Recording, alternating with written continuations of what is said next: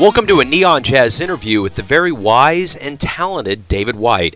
He's the New York City-based trombonist and leader of the David White Jazz Orchestra. He recently spoke with Neon Jazz about growing up in Buffalo, New York, and the jazz going down then, running his own record label called Mr. Shepherd Records, and his jazz education, recent Kickstarter campaign to finance his new album that's coming out on April 8th, 2014, called The Chase, and it's a great album, along with much, much more. Dig it, kids. Hi. Hey, it's Joe Domino with Neon Jazz. How's everything? Hey, I'm good, man. How are you? Good. Hey, thanks for joining me on the interview. I really appreciate it. Oh, my pleasure, my pleasure. Without any further ado, let me go ahead and start. You were born and raised in Buffalo, correct? Yes. Okay. What was it about Buffalo that kind of infused this love of jazz and music in you? There were a lot of musicians that were active at the time that I was growing up. It used to be, this is a little bit before my time, but it used to be a major stop on the touring circuit for people coming through. And there used to be, clubs on every corner, a great place where you could really... now everyone wants to come to New York, but there was a time where you could be a very successful local musician, make a good living, play with all of the people who were coming through. And there were still the echoes of that when I was growing up, and I had a chance to play in a lot of bands, big bands in particular, professional big bands from a very young age, and that's really, I think, the best training I could have had. Absolutely. What about your family? How influential were they on you in cultivating this love of music? My grandfather especially loved music. He loved jazz. He got me interested in it in an early age. He played guitar. We had a couple of musicians in the family. No one pursued it to a professional stage, but there was music playing all the time. It was a big part of our lives growing up. In our house, there was a lot of gospel music. There was a lot of Motown, and that was a big influence on me. Like growing up, hearing that. Right on. So you started out playing the recorder in the 5th grade, took up the trumpet in 6th, and settled on the trombone. Why the trombone? I originally was drawn to the trumpet, and I was doing pretty well with it, but my teacher, Ms. Grabowski, she advised me, your embouchure is such that I think that you would be a good trumpeter, but you would really go far on low brass. So, beginner band is around the time those conversations start happening where, this person has ability, but if they shifted just slightly in this area, they could go much further. Especially for brass, where your physical makeup determines, are you a trumpeter or a tuba player? So just the embouchure was mostly it, but I knew I definitely wanted to play brass. Right on. So at the age of 14, you started playing in a big band, led by baritone saxophonist Macy Faber. How was that experience? It sounds like that was probably pretty influential for you at that time. It was a huge influence. It was a huge influence for me, mostly because, you're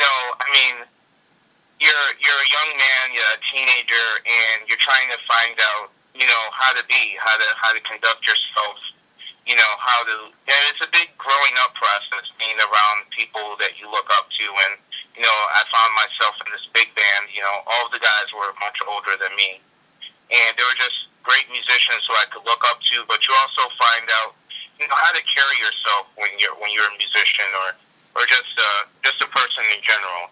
It was influential on me in a lot of ways, musically and personally. So, after high school, you spent a year at the University of Buffalo. You studied with classic trombonist Richard Myers. Then you went to Purchase College. And then you got a bachelor's and a master's degree, and there's a lot there in that piece of bio. But my first question out of that is, what is it like to get that kind of education in music? How does that lend to you as a player? It's a time in life where at Purchase, you're super focused on your art form. to the exclusion of almost everything else. And B, especially in a music conservatory such as Purchase, and we had dance, theater, etc. You're in an environment where the arts are the most important thing, bar none. Sure. If you were at another type of college, maybe the football team would be the most important thing, bar none. But it's just an environment where you have all these amazing, talented people. They're all in one place at one time, and the most important thing going on is, their next show, their artwork that they're doing, the installation that they're doing, the dance that they're doing. So it was just a huge incubator. It was just a time to really focus on figuring out, who you are as a musician. Time to focus on developing the technique and the craft, and it was just a big influence on me. So it sounds like studying under someone like Richard Myers, a classic trombonist, that was probably a lot like being in that first big band. You probably learned quite a bit, a lot of growth. Yes. So let me ask you this. You have 16 players in your band, correct? Yes. Okay. What is it like to have such, as it says in your bio, and I can tell on the CD, very polished and first rate. What's it like to have such a large ensemble to play with every day? It's amazing. It's you do so much work to put yourself in a position to play music. You do so much work to prepare the music, to write the music, to put together a rehearsal. I mean, just the logistics of putting together a rehearsal of 16 professional musicians, all of whom have a busy performance schedule, busy teaching schedule. Just the fact that we're able to meet in a room at the one time is a feat of logistics.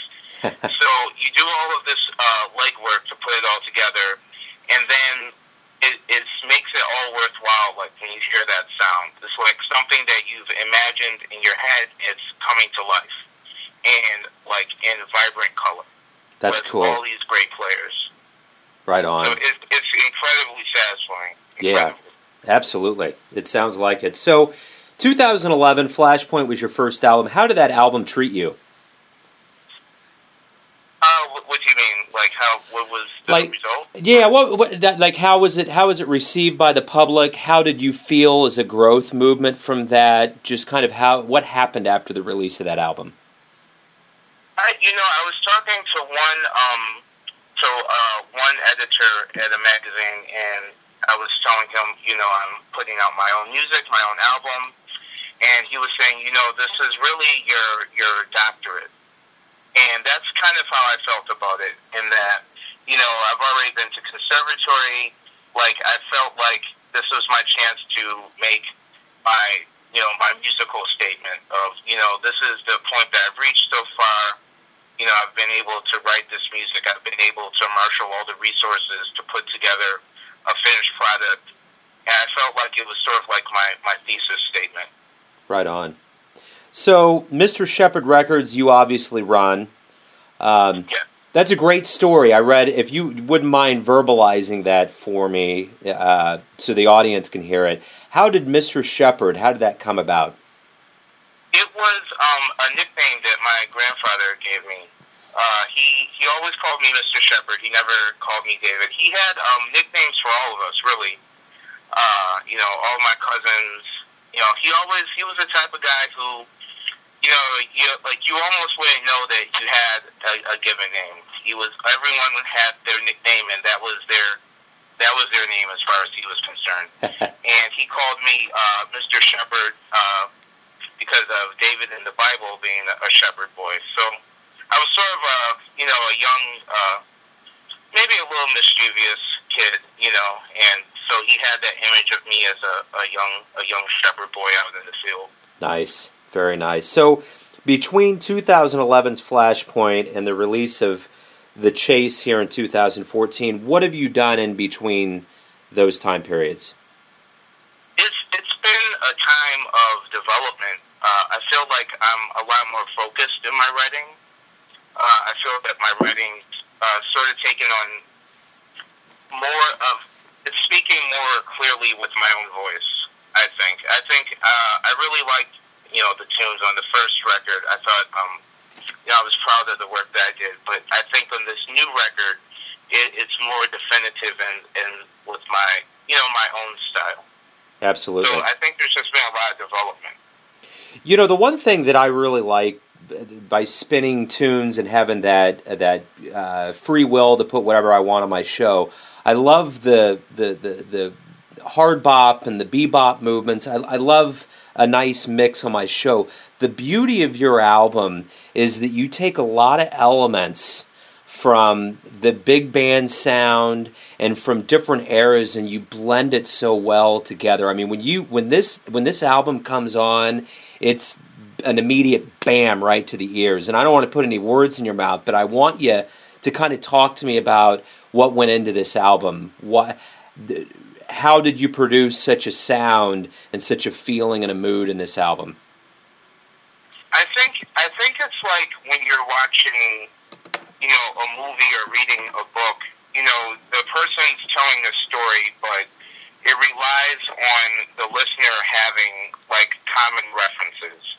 So, like, not everything in the plot is going to be spelled out, but it can be sort of referring to either a cultural reference or referring to another thing that's going on in society. So, like with the big band, I'm not saying, oh, well, here comes like a Count Basie riff, but like it's set up in such a way that it's making a reference to something else in the music in order to make its own point. So I've sort of blended a lot of elements like that, Basie in particular, Woody Herman, Gerald Wilson, with that sort of writing style, but I'm sort of not duplicating what they're doing. I'm sort of referring to it in a way to make my own point. Absolutely. So you got this funded through Kickstarter, correct? Yes. How cool is that? It's amazing. It is so amazing to have people just to have like tangible support of what you're doing. Like, it's one thing to have people say, well, I like this song. It's another thing to say, I like your music and here's $50. Right. So, it's very gratifying that people, had faith in me to produce the music because, with Kickstarter, you're funding something that you will produce. So it's like, well, David, we like your music and we have faith in you to produce something great. And, here's a check. What's better than that? And the people, I just got so much support coming from all corners, people who, I haven't seen since grammar school in some cases. Yeah. People from the other side of the globe who I've never met. It's just really, really gratifying to have that type of support. The beauty of the internet and mixing that with a creative individual like you is that you're almost creating a doctrine within itself. That's the cool thing about Kickstarter. Because my next question here was going to be how you're going to promote this, but the great thing about Kickstarter is that it's already been promoted. And then you get to make it, and then you go into the second wave of promotion, which is totally cool.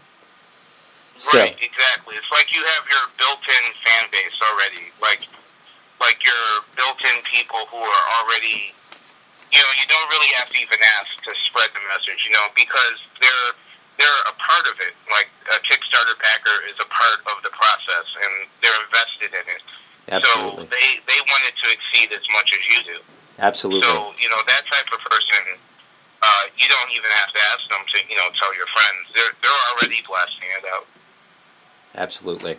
So I've heard this said several times, and I'm sure you've heard this many times, that you're a force in jazz these days. How do you feel about that? I'm incredibly flattered to be considered a force at all in jazz or anything. I think if I've made an impact, or if someone is touched by something I've done, then I'm just really flattered by that. That's the end goal of everything that I do. Excellent. So you live in Queens, correct? Yes. Okay. Where do you gig? Do you gig in Queens, any of the boroughs, or do you go into Manhattan? How does that work for you? Mostly Manhattan. Some spots in Brooklyn we've frequented. Queens, the part in Queens that I live in is Far Rockaway, which is the furthest possible point you can be in New York City before you're in the ocean. It's really nice out here. It's on the edge of the water, but it doesn't. You can see the Manhattan skyline, but it's like you're sort of in between Manhattan and the edge of the world. So it's sort of my way to be away from the hustle bustle of the city, to have time to sort of collect myself. But most of our gigs are, in the city itself. Beautiful. So some of your heroes in jazz, influences, J.J. Johnson, Ray Anderson, Slide Hampton, Curtis Fuller. Who inspires you the most in the jazz world, modern, and why is that? Trombone specifically? Yeah, trombone or any instrument. I would say JJ, because he set such a high standard for how the trombone should be played. And there's really no one before him who had that level of just virtuosic ability on the trombone and precision. I think as trombonists sometimes, maybe we're not really expected to know how to play, or we're not really expected to know how to produce a clean sound or our instrument, or be conversant in jazz language. And with the standard of J.J. Johnson, he blows that all out of the water, complete command of the instrument, complete command of the bebop language. It's the gold standard for anyone who ever picks up a trombone. I think ever. Yeah, right on. So if you could go back in time and meet one musician and talk to them or watch them play, who would it be? Absolutely, it would be Duke Ellington, because I would love to have his advice on what it is to be an orchestra leader, what it is to be a composer, what it is to deal with current events that are happening through music. So much of his music was a commentary on the world around him. What it is to get to the level of success where you're not, just a performing artist, but who's someone who's doing diplomacy around the globe through his art form. So I would definitely, I would give almost anything to have that type of conversation with Ellington. Right on.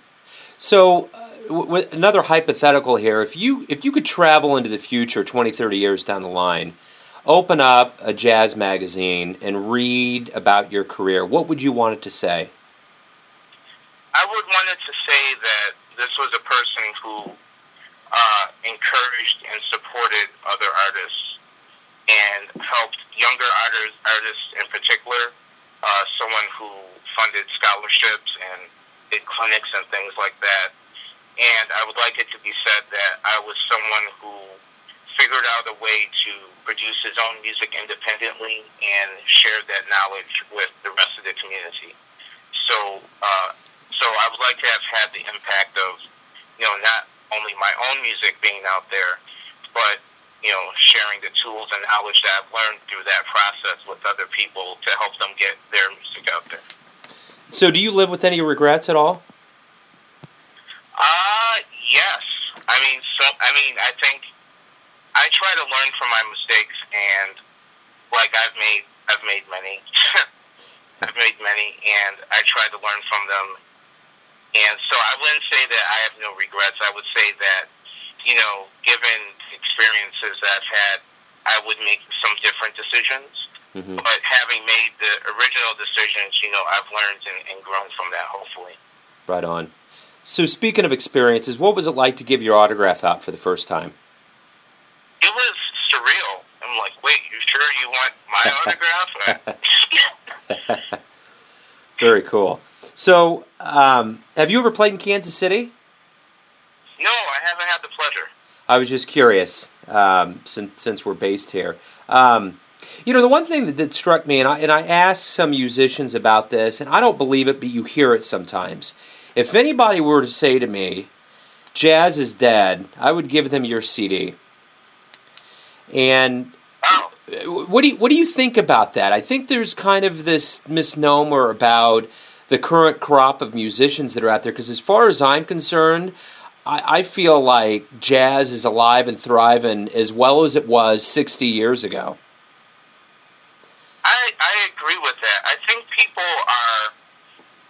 there's a lot of pining away for the so-called jazz age, where jazz was a force in popular music and pop culture. Mm-hmm. And that time has passed, but that doesn't mean that jazz as an art form is dead. I would say the opposite is true. And I really think that, if jazz hadn't made that transition from, being a force in pop culture to being a serious art music, serious but joyful, then I think it would probably be a trend that had come and gone. Like you would say, well, what was jazz? This thing, well, it was a fad back in the 20s, and, no one deals with that anymore. Right. I think, in light of that, I'm not part of the crowd that pines away for that time, but rather I'm part of the crowd that wants to take the foundations from that time and, build something new on top of it. Speaking of foundations, I love your who you thank and kind of your thoughts on the future, to say that you can't wait till your sons are playing in your band with you. That's very cool. Yeah, I'm really looking forward to that. Yeah, that's cool. What's the last song or album you listened to before we talked? The last album I listened to, I've been listening to a lot of praise and worship music lately. I listened to a live album by Smokey Norfolk. I think in jazz, the last thing that I listened to was the Joe Henderson Big Band album, which is just masterful writing, masterful playing throughout that album. My old teacher Jim Pugh is on that. Cool. Along with John Faddis also. That's one of the most masterful examples of big band writing and playing I've ever heard. Wow. Right on. If anybody wanted to get kind of an insight into who you are in the length of brevity in the 21st century notion of Twitter, can you tell me who you are in 144 characters? Wow, that's a challenge. I would say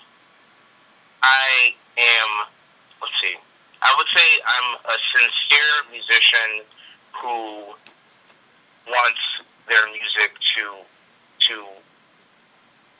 sort of who wants their music to touch your heart and make your life better in some way. Well, I think you're doing that. Well, thank you. David, thank you very much. It was a pleasure talking with you. Well, thank you. Likewise. Continued success. All right, thank you. Thanks for listening and tuning in to yet another Neon Jazz interview, where we give you a bit of insight into the finest players in New York City, Kansas City, and spots all over the USA, giving fans all that jazz. And thanks to the very talented David White for his time and insight into his craft and the world of jazz. If you want to hear more interviews, go to Famous Interviews with Joe Domino on the iTunes Store, or for all things Neon Jazz, visit theneonjazz.blogspot.com. Until next time, enjoy the music, my friends.